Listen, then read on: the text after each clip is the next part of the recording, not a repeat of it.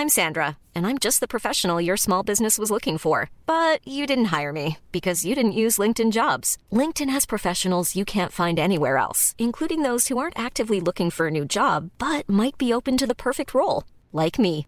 In a given month, over 70% of LinkedIn users don't visit other leading job sites. So if you're not looking on LinkedIn, you'll miss out on great candidates like Sandra. Start hiring professionals like a professional. Post your free job on linkedin.com/people today. When you're ready to pop the question, the last thing you want to do is second-guess the ring. At BlueNile.com, you can design a one-of-a-kind ring with the ease and convenience of shopping online. Choose your diamond and setting. When you find the one, you'll get it delivered right to your door. Go to BlueNile.com and use promo code LISTEN to get $50 off your purchase of $500 or more. That's code LISTEN at BlueNile.com for $50 off your purchase. BlueNile.com, code LISTEN. You know, I've been talking about earned media value for quite some time on this podcast. My friends at Eisenberg have just raised the bar on earned media benchmarks with their Social Index. Social Index now gives you globally earned media values across a growing list of 6 geographies for all your KPIs across the top 7 social platforms: Facebook, Instagram, LinkedIn, Snapchat, TikTok, Twitter, and YouTube.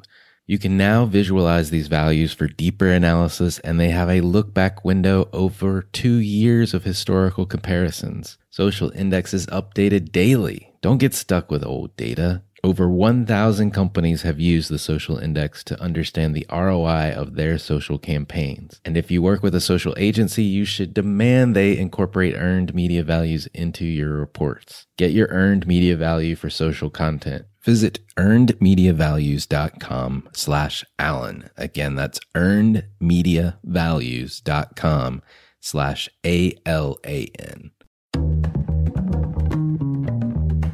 For all of us, it's about predicting where the consumer is going and getting half of it right. One of the things we want to do is create ads that don't suck. Embracing change creates great possibility. I'm Alan Hart, and this is Marketing Today. Today on the show, I've got Justin Parnell. He's the head of brand for Oreo, the senior director on the Oreo brand at Mondelez. And today on the show, we talk about a lot of things related to CPG, how to survive in center store and grocery, which is where Oreo primarily is sold. I mean, how do they survive? And not only survive, but thrive. They're growing with strong single-digit growth overall at Mondelez and high single-digit growth on the Oreo brand itself. And Oreo is a 100-year-old cookie, frankly. So how do you maintain relevance as culture changes, as your consumer base changes over time, and how do you continue to innovate? So we talk a lot about a lot of different ideas, a lot of campaigns that they've had, how they're achieving those things. And we also touch on some trickier business issues like zero-based budgeting and how Mondelez is actually successful using that approach versus others that we've heard about in the news, if you will, like Kraft Heinz, who's had huge write-downs with their brands and with the acquisitions that have been made. I hope you enjoy this wide-ranging conversation with Justin Parnell. Well, Justin, welcome to the show. Thanks for having me.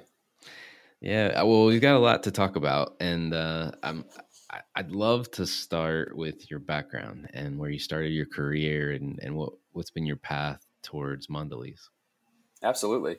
So I started my career in advertising out of college. I was an account executive at Gray Advertising, where I worked on the M&M Mars account.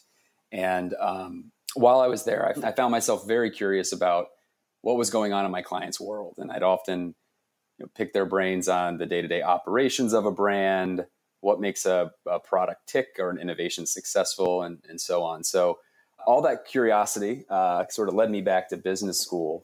And then after getting my graduate degree, I joined Kraft Foods in Chicago, where I started as a junior brand manager on Kraft pasta salads, which I don't even know if it still exists today, but it was a wonderful first brand to start on. And then from there, I sort of worked my way up at Kraft on various brands from Jell-O to Miracle Whip to salad dressings.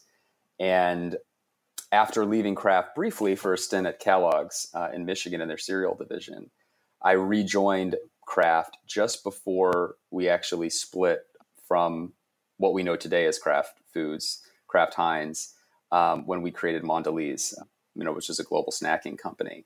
And that was about 7 years ago. And it's been an exciting journey at Mondelez. I've had the opportunity to lead global innovation for our crackers portfolio, which includes brands like Ritz and Took outside of the US, to leading the global Oreo brand. And currently, I'm leading the Oreo brand in the US, which is about $1.5 billion brand. And my team and I are responsible for brand building, innovation, and the day-to-day commercial operations of the brand. Well, Justin, going from advertising to CPG, were there any pivotal twists along the way, whether there's different companies or different brands that you worked on? I'd say in my career, my biggest pivotal twist was actually getting into the advertising business, which is a tough one for a Florida boy to break into.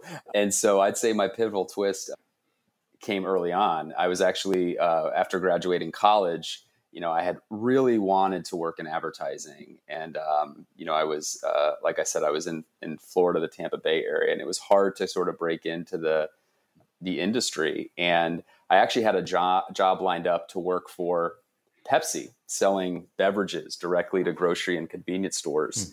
And about 2 weeks before my start date, I got a call from Gray Advertising in New York City about a job on their team. And it was like a dream come true for me.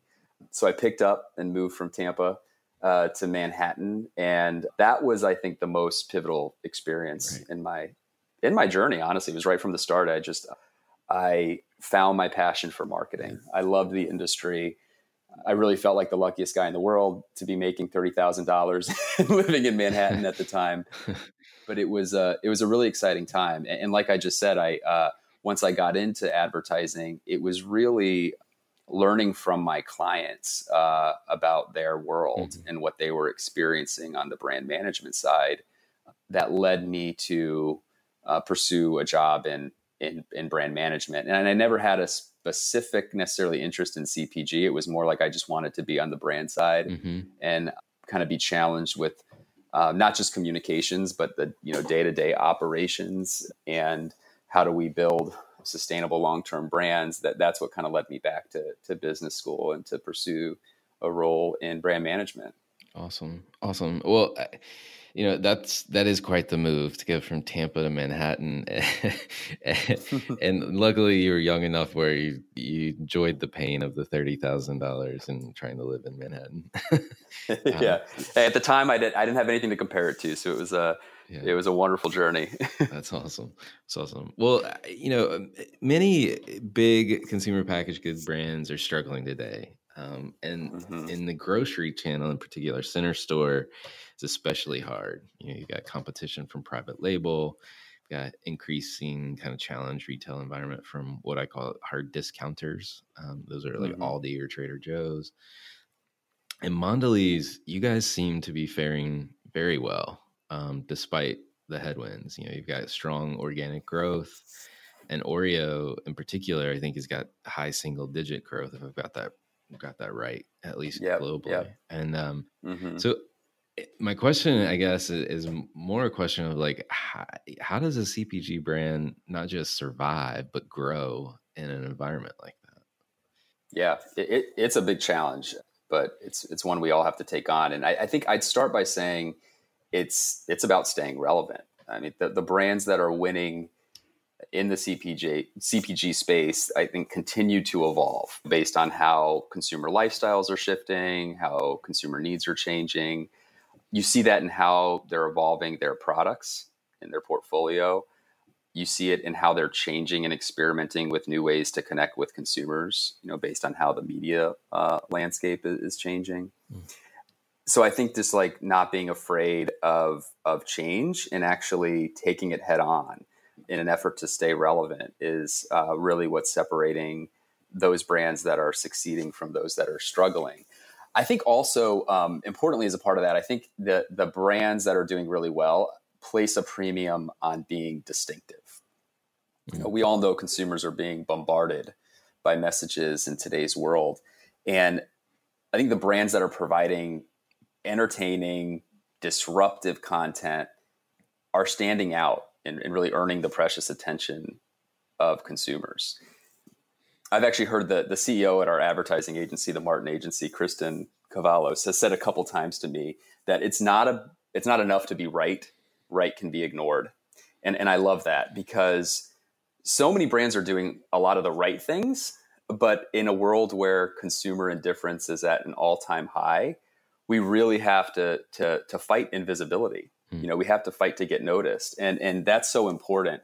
And it hits home for me, as it should any sort of modern day marketer, that we can't just have great strategies and great insights. We have to be able to execute them in a way that drives disruption and can be distinctive. And that's something we're certainly trying to do on Oreo. And then finally, I mean, super important is, I think brands have to be evolving based on how consumers are buying products. Mm-hmm. I think particularly in the CPG world, we're seeing major shifts in channels. Consumers are buying more and more online. They're turning to click and collect, right? Where they're buying, they're picking up directly from the store. That's going to continue to evolve and change. And I think the winning brands are going to be those that are really kind of on the forefront of that change in how consumers are buying our brands and products. Interesting. Well, I want to, there's a couple follow-ups potentially, but before I go there, you've been leading Oreo brand for a number of years. It's 100-year-old cookie at the end of the day, right? It's a cookie, and you guys have an unbelievable ability to maintain your cultural relevance as a cookie. Yeah. And how do you do that? How does a cookie be culturally relevant, I guess? It's a good question. And it's been an effort from teams over, I think, many decades that have made the right decisions that have enabled us to maintain relevancy, which is hard for a 100-plus-year-old brand. I'd start by saying we've continued to sort of evolve our portfolio and expand it to meet consumer needs. So while that iconic, black and white sandwich cookie is the classic, and it will continue to be our best-selling product, and it's really the signature of the brand. If you look at what we offer consumers today, it's a wide array of choices for different occasions, life stages, or preferences. So, take for instance, we have Oreo Minis, which appeals to families with younger kids who want a convenient on-the-go snack, something that's easy to kind of take with you in the car as you're running off to baseball practice or guitar lessons. Right. On the other end of the spectrum, one of our most successful innovations in the past decade has been Oreo Thins, which appeals to more to adults who love Oreo, but they're looking for sort of a lighter, as we say, more permissible, a bit more sophisticated Oreo, if you will. And so you can kind of see how our portfolio has evolved to really offer our fans like the Oreo that they love, they desire, based on whatever kind of life stage they're at. So we talk about, we want to grow with them, and we need to make sure, of course, we're always creating those moments with the classic cookie that they yearn for and they love, but also we're kind of have the right product pack format and experience that they need. So I think that's super important. I would also say, I was just talking about relevancy and the importance of, getting noticed and connecting with consumers in a meaningful way. And that has also been a big priority for us.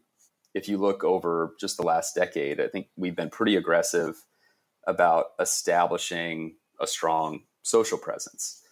We were one of the kind of the pioneering brands, I'd say, in connecting with consumers via real-time, always-on marketing in the social space. If you kind of think back at our Super Bowl Dunk in the Dark post or the Daily Twist, which we did to celebrate our 100th birthday back in 2012, those are examples of, I think, really trying to lead the way as brands were figuring out social.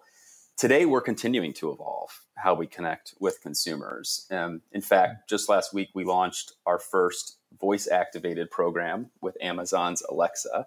So customers can now ask Alexa, ask her directly what's new with Oreo, and they'll hear the latest news about the brand, including new flavor launches or product innovations, and they can actually order Oreos directly from Amazon through the voice interface. Wow. So it's pretty cool for us. We actually, if you want to explore it later, Alan, you can ask Amazon about the mystery Oreo flavor that we just launched, and she will give you some clues. So it's just a cool way to engage with our fans on an ongoing basis to keep them excited about our products. And then the last thing I would say on this, because I think there's an important kind of last component here about how we've maintained cultural relevance, is tapping into the passion points of our fans and what's happening in culture.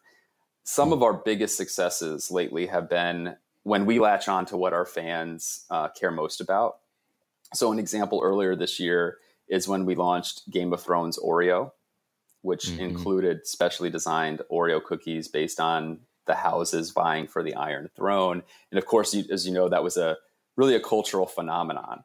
And we launched the product with a recreation of the famous opening credits of Game of Thrones that we made out of nearly 3,000 Oreo cookies. And it was just a massive hit among the fans of Oreo and the fans of Game of Thrones. So I think that's just one example, but we've done a lot of that over the years of kind of really scouring what's happening in culture that our fans are going to be talking about, that Oreo can sort of add a playful twist to. And that's been really a key element of our strategy to keep our fans engaged in this 100-year-old brand. I love it. And I'm glad you mentioned the Game of Thrones. And I need to go ask Alexa about this mystery flavor, apparently. Yeah, go try it. I want to hear your guess. And all this talk about Oreos, I'm going to have to hit the convenience store on the way home today. Absolutely. And pick up a little 6-pack or something. But one thing that I've always kind of admired Mondelez for in the last number of years really is, the focus, or I don't know if it's a focus, but just the ability to have inclusion and diversity at the core of some of your campaigns. Oreo is known from the rainbow cookie from years ago to Honey Maid, maybe a little bit more recently. But how do you think about incorporating diversity and inclusion into your brand story? Because it could go so badly, and we've seen in other brands that are out in the marketplace, but you guys always seem to pull it off.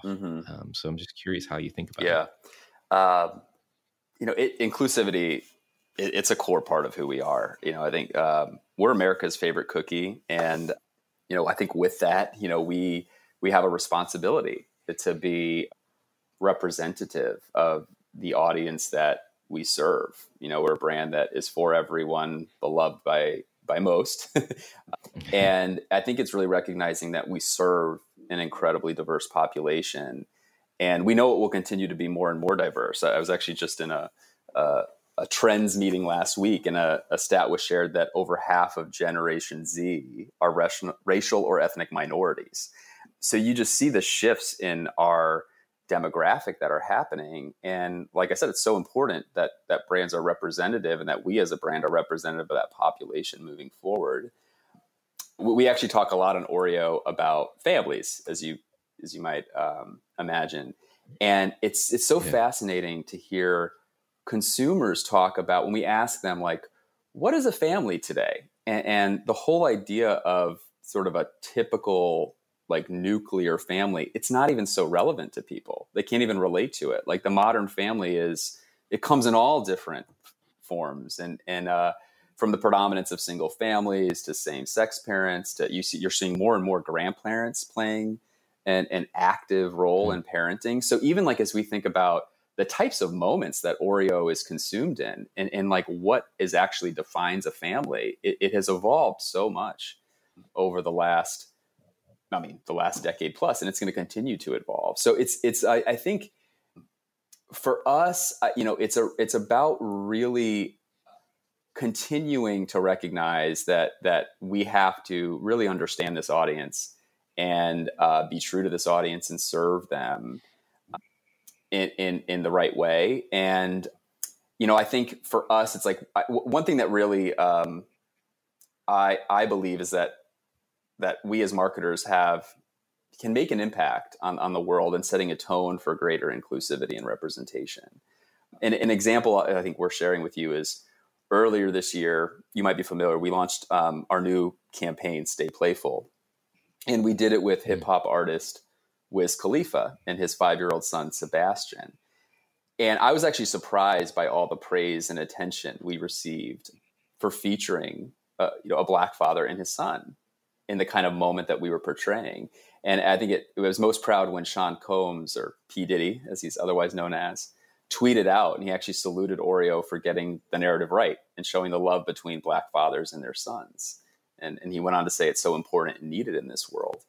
And it was interesting because we didn't actually set out to make that point. I mean, we were just telling a genuine story of a father and his son that happens to be representative of a segment of our audience. But it reinforced to me how important it is to not like fall into stereotypes and really be true to the audience that we serve.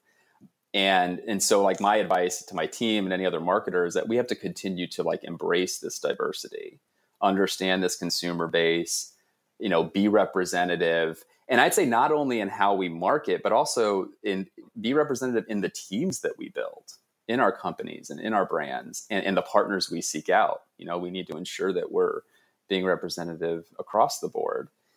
And so I think, to me that it's certainly a passion point for me. And I think it's something that, we will continue to do on Oreo. And I would encourage, peers in the industry to do. And I think we're making really good strides as an industry.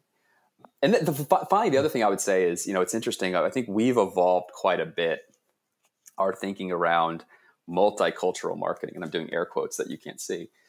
But I think, we used to think about multicultural marketing as a certain part of our marketing plans, right? It's sort of the thing that you do in addition to your general market plan. And I think that is such an outdated idea.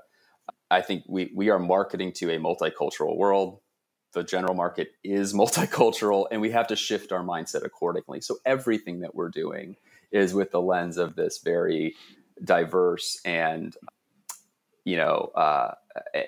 this diverse and varied market that we serve. So, right. No, I think probably at the heart of what makes you guys successful is what you just said, which is, reflecting back, if you will, modern day society, and not putting it through some sort of filter lens, so to speak, in my Absolutely. words.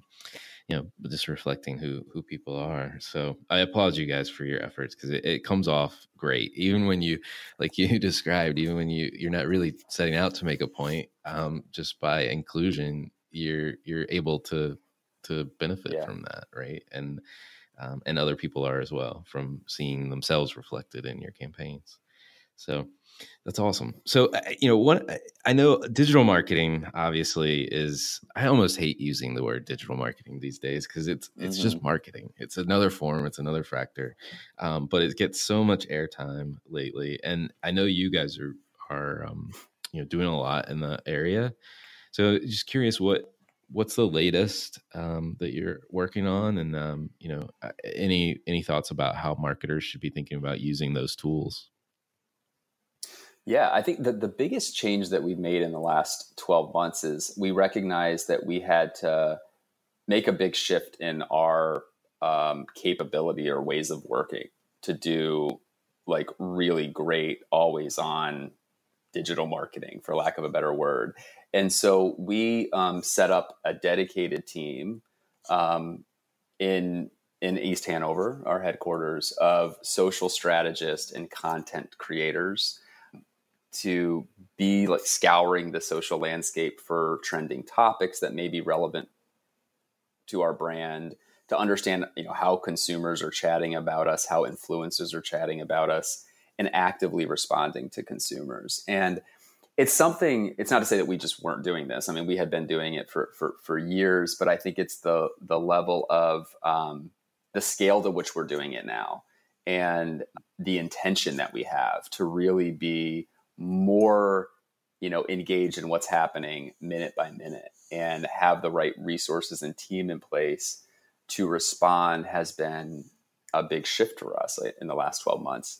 And the results have been outstanding. I mean, we've seen our earned impressions and engagement skyrocket. And I think I'd say from a very strong base, we weren't starting off in our infancy by any means. But I think being able to be, more responsive, to respond to more consumers on a bigger scale has been pretty game changing for us. And it's something we're continuing to learn and refine as we move forward. So I think that's been sort of a big shift for us. I'd also, like I gave the example of voice activation. I think we're continuing to challenge ourselves. I'm Sandra, and I'm just the professional your small business was looking for. But you didn't hire me because you didn't use LinkedIn Jobs. LinkedIn has professionals you can't find anywhere else, including those who aren't actively looking for a new job, but might be open to the perfect role, like me. In a given month, over 70% of LinkedIn users don't visit other leading job sites. So if you're not looking on LinkedIn, you'll miss out on great candidates like Sandra. Start hiring professionals like a professional. Post your free job on linkedin.com/people today. Hey, Dave. Yeah, Randy. Since we founded Bombas, we've always said our socks, underwear, and T-shirts are super soft. Any new ideas? Maybe sublimely soft. Or disgustingly cozy. Wait, what? I got it. Bombas. Absurdly comfortable essentials for yourself and for those facing homelessness. Because one purchased equals one donated. Wow, did we just write an ad? Yes. Bombas. Big comfort for everyone. Go to bombas.com/ACAST and use code ACAST for 20% off your first purchase. And our partners on how will consumers continue to, how will they continue to evolve and change in terms of how they connect with brands? And what are the things that we need to be experimenting with and placing bets on so that we're on kind of the forefront of those changes in how consumers will engage in the future. So that's an always on, that's kind of a mindset that we adopt, that we're always kind of, we're curious and we're always asking questions about how the market's going to evolve. I think learning about what are the new platforms or companies out there that are leading the way and how consumers will engage in the future. And like I said, the word experiment, that's really important for us, that we're continuing to try new things, and some will fail, but some, will pay dividends as we move into the future. That's awesome. And, to be 24/7, like you said earlier, that's a hard thing for big companies to do, just because of the natural inclinations of approvals and things like that happen inside. Any tips on how you were able to do that? Yes, I think probably the biggest unlock has been working with our corporate affairs and legal teams to define sort of a rules of the road, like what type of topics or responses require a more rigorous approval process versus what we can just, give our social strategists and content creators liberty to react in real time. Because there are going to be those issues that come up where we need to, be much more comprehensive in our thoughts and our approaches to how we respond to ensure that we're reacting in the most appropriate way. But there's most of the opportunities out there in the social world we can respond really quickly on, and we don't need to kind of have all the red tape, so to speak. So I think it's been putting in place protocols within our organization and with our agency partners that enable speed. And there's really clear ways of working. And I think that has probably been one of the biggest enablers to increasing our kind of volume of social engagement and interaction out there. Right. Okay. Good. Well, we've talked about this, but you're a 100-year-old cookie brand. You're constantly trying to, I'm sure, reinvigorate the new consumers, if you will, the younger groups that are coming in. Like most companies are chasing that demographic, and this seems to be, you seem to be doing it really well. So I'm curious, like, what's working for you to attract those younger demographics? Yeah, so we're super proud of the stat. I have to share it, that we're the number one food and beverage brand among Generation Z, according to YPulse in a Google survey that came out. So that's something we're super proud of. And it's because we are a 100-plus-year-old brand, and we have this wide array of appeal from boomers all the way to to Gen Z. As we think, particularly about what's really working with Gen Z, I would say it starts from this place of like they crave experiences. Like they want to try the new thing and share it on social media and talk about it. They kind of thrive on variety and news, and so we've literally given them new experiences through our product. So we churn out limited edition Oreos throughout the year, and they are particularly I think they're hit across our audience, but particularly among Gen Zs. And we have a high bar. We want to make sure that every product that we put out is delivering either an on-trend flavor or some kind of unexpected, surprising experience. Some examples include one of my favorites is Fireworks Oreo, where we actually put Pop Rocks candy in the Oreo cream. So we said, we've done the whole July 4th, summer celebration kind of flavors. What can we really do to kind of up the bar and make it more exciting? So of course, put Pop Rocks in the cream. So, we just launched Moon Landing Oreo to celebrate the anniversary of the Apollo landing on the moon. And for that, we had a marshmallow moon cream and our first glow-in-the-dark packaging. Of course, I talked earlier about partnerships where we'll do things like Game of Thrones Oreos. That kind of taps into a big entertainment property or cultural moment that's happening. So those are the types of things that we continue to do to engage our product. We say that we're a playful brand and we're playful with the world, encourage the world to be playful with us. And I think an important part of that is actually being playful with our product. And so I think, Gen Zers in particular, they just love when we do this. I think also it's being active, like we were just talking about social media, like creating the right process internally and resource structure internally that enables us to be active always in social media. They expect brands to be authentic, to be responsive. They want content that is unique and engaging. So we're working hard to continue to do that.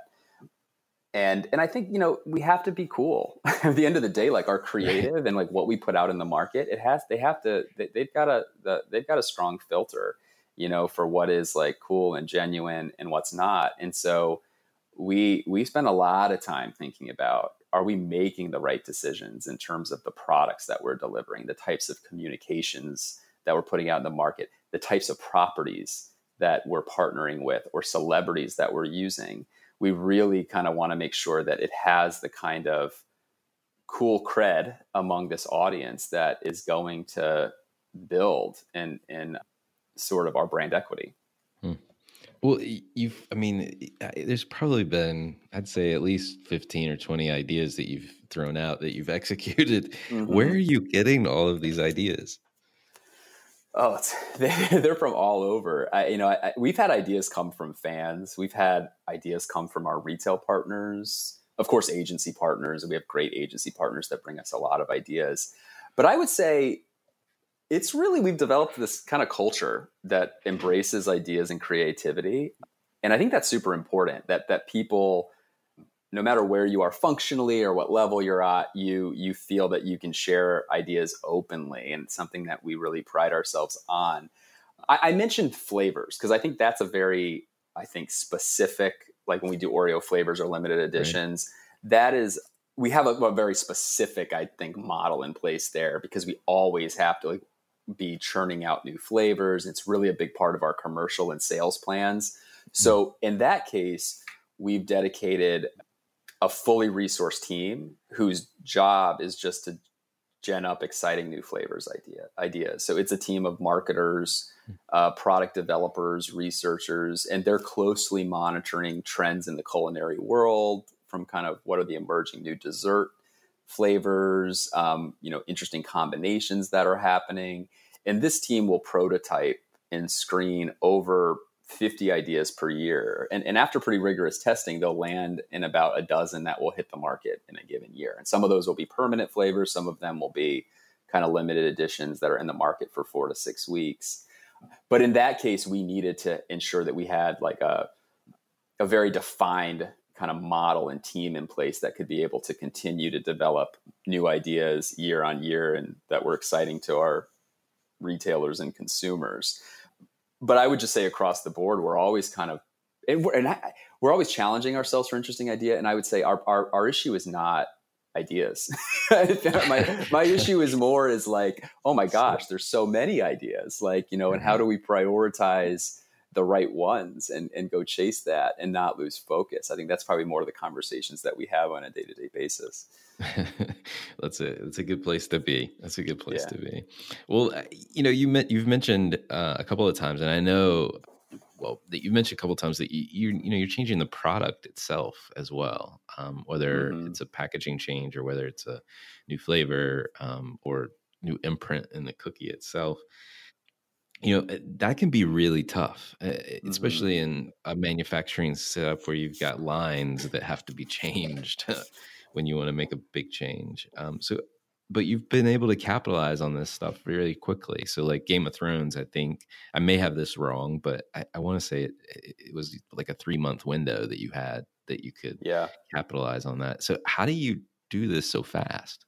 Yeah, I think, you're right on Game of Thrones. That was probably our fastest speed to market in all time. And we were able to commercialize it in about 3 months, which is sort of unheard of. We try not to do that. I would say we try to plan for the best we can. We try to plan out, and but we want to be reactive when a great idea comes to us that we really can't say no to. We want to be able to have the ability to react in the most impactful way, and so we have sort of set up a process that enables us to be more agile. We kind of have the fast track lane on the highway that we can put projects on, where we actually have defined, okay, if we want to affect the product itself, here are the timelines, like the minimum timelines if we want to change the cookie or develop a new cream or developing a package innovation. So we've gotten actually very specific about, from like a toolkit standpoint, around what types of changes we can make based on the timeline that we're looking at. And we've really challenged ourselves to take out barriers in the process of developing new items, to say, like, how can we speed things up, with our suppliers internally? And that's been important for us, because sometimes in legacy companies, and most people can relate to this, right? Like, over time, you just kind of have a way that you've done things for years and years and years. And, a lot of times, incidentally, because we've had an opportunity come, we've had to challenge all of those norms. And now we're trying to say, okay, we know these opportunities are going to continue to come. So let's go ahead and challenge them now and have, fast track processes in place that will enable us to be faster than our competitors and ultimately deliver things that consumers will love. And so I really, give a hand to our teams that have continued to kind of push ourselves on how do we evolve kind of our commercialization timelines and processes to get to market even faster. I love it. Well, I want to ask you one more question. It came up earlier in my mind, and I want to circle back to it now because we're talking about the business and changing the business processes and things like that. And zero-based budgeting has gotten a lot of play, especially with Kraft Heinz. And I don't want you to have to comment on that, but I believe Mondelez, at least historically, has used zero-based budgeting approaches. And I'm just curious, like, you guys are so successful, right? And then you see other examples that maybe are less successful.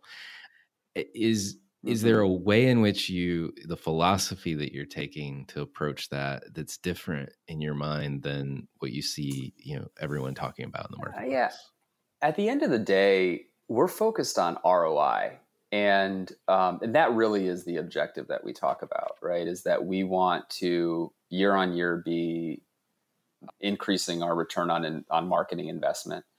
And how we do that is sort of a canvas, right? So we don't necessarily say that it's every year we have to be driving out X amount in non-working costs or this amount in media efficiency. Of course, those are levers, but we're really pushing ourselves to say, if we develop a more impactful social media response model, if we develop a stronger campaign or better limited edition model, that can be your building block to increase return on investment as a brand. And so it hasn't just been about slashing costs. It's really been about driving impact in certain areas. There might be fat, in our budgets that we can challenge, but overall, it's really about creating greater impact that's going to increase sales, build our brand equity, and that's really the focus. I think with the companies that have, I won't name them, but I think where it hasn't worked out so well is when it's a pure efficiency productivity play.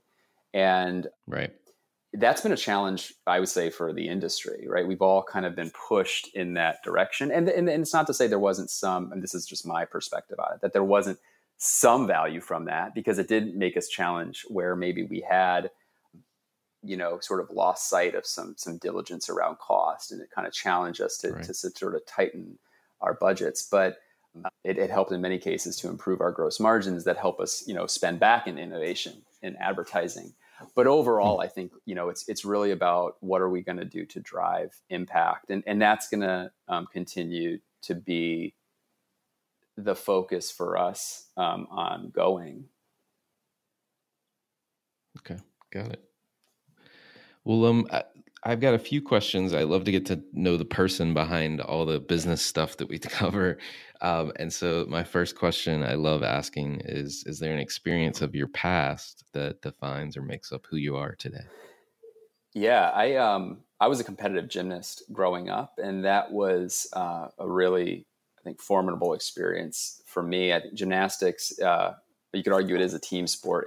I'd say it's more of an individual sport, where it requires, certainly I learned a lot of the value of persistence and hard work. I was training, 25 hours a week or more, in the gym. I had a bunch of injuries that I had to work through in my journey. I was competing at a high level, and it just constantly challenged me to stay, diligent and focused on my goals and objectives. And I think that has sort of stuck with me in my career life.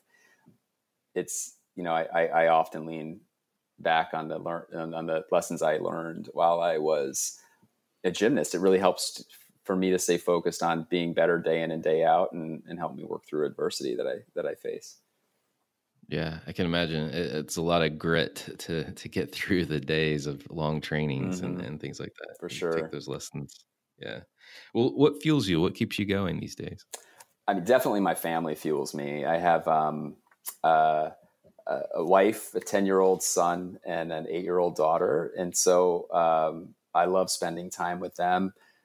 Actually, my son and I just this past summer, we joined a water skiing competition team in our town, which is kind of unique, I would say. I never thought I'd be on a water skiing competition team, but he was really passionate about it. And he joined the team, and, halfway through the summer, they convinced me to kind of get out there as well. And it's been something that we really, have found a passion for and enjoy together. And so I love getting out there with him. And obviously we're in the fall now, so that's coming to an end, but that's been super fun. I just love watching my daughter, whether it be in dance or music or, taking my son out to the ball field. All that's the stuff that really drives me and keeps me going day in and day out. Got it. Well, marketers tend to be kind of students of what's going on around them in the world. We've talked about cultural relevancy in one question earlier. Are there any brands or companies or causes that you follow or you think other people should be taking notice of? I think that there's so much happening right now in the food world, right? And I think it's I can't speak to a specific brand, but I would say there's some trends happening that I certainly have my eye on, and I mean, one of those is really how consumers, it's been happening for a while, but they're shifting from sort of the old kind of paradigm of weight management to health management. So they have this broader definition of well-being. And that includes mental, emotional, spiritual well-being. And that's having pretty big implications, I would say, for the food industry. And I'm continuing. I'm very curious and continue to kind of have my my pulse on kind of how that's going to evolve. And I think people, they're looking for new ways to sort of manage their diets, to be more mindful in their lives. And I think that's gonna be a pretty big shift that we in the industry have to stay attuned to.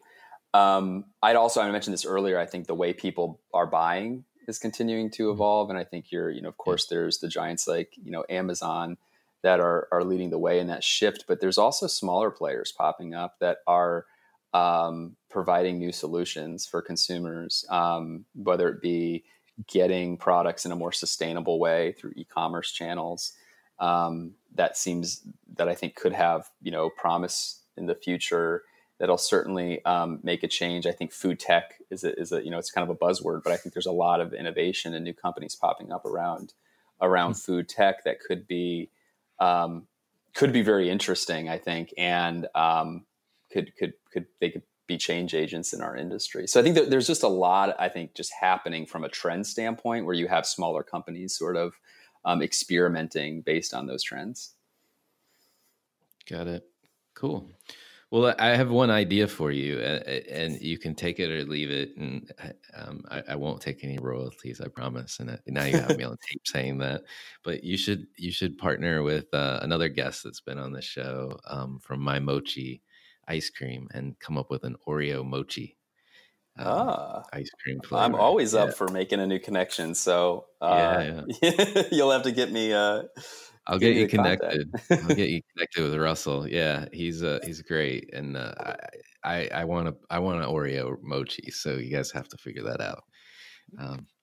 But last question for you on a serious note: what do you feel the future of marketing is going to look like? Oh, that's a good question. We're going to continue to see at the pace we're seeing today, or if not faster, kind of the media landscape evolve. I think we're going to see sales channels continue to evolve. I think it's going to happen dramatically. And so I think that's going to change. We're going to have, I think, certainly advances in things like machine learning, and we talk a lot about advances in programmatic and what that means, for the TV moving forward. And I think those are all going to be really big shifts for us. At the end of the day, I think you just can't replace the importance of big ideas in marketing. And I think because we're always going to be faced with new ways to connect and engage with our consumers, but we always have to come back to really brilliant marketing ideas. I mentioned earlier about the importance of being disruptive. And I think that always comes back to, do you have an idea that is distinctive, that consumers are going to find engaging? And that there will be implications on how you deliver that message or engage and interact with consumers.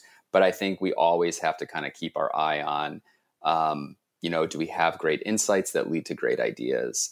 And that kind of gets back to the fundamentals of marketing that I think are tried and true. And I mention that because I think sometimes we often talk about the huge changes that are going to happen, and we can get really enamored by data and machine learning and all these different things. And those can be means to which we do our jobs really well.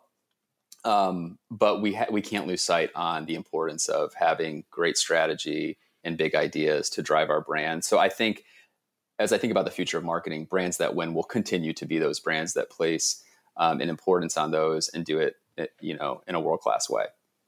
I feel like I should say amen. So thank you. It's been enlightening to have you on, and I totally agree with you on not losing sight of the core fundamentals of marketing as we move forward in the future. So thank you so much for coming on the show, Justin. Thanks a lot, Alan. I enjoyed it. Hi, it's Alan again. Marketing Today was created and produced by me. If you're new to Marketing Today, please feel free to write us a review on iTunes or your favorite listening platform. Don't forget to subscribe and tell your friends and colleagues about the show. I love to hear from listeners, and you can contact me at marketingtodaypodcast.com. There you'll also find complete show notes with links to anything we talk about on any episode. You can also search our archives. I'm Alan Hart, and this is Marketing Today.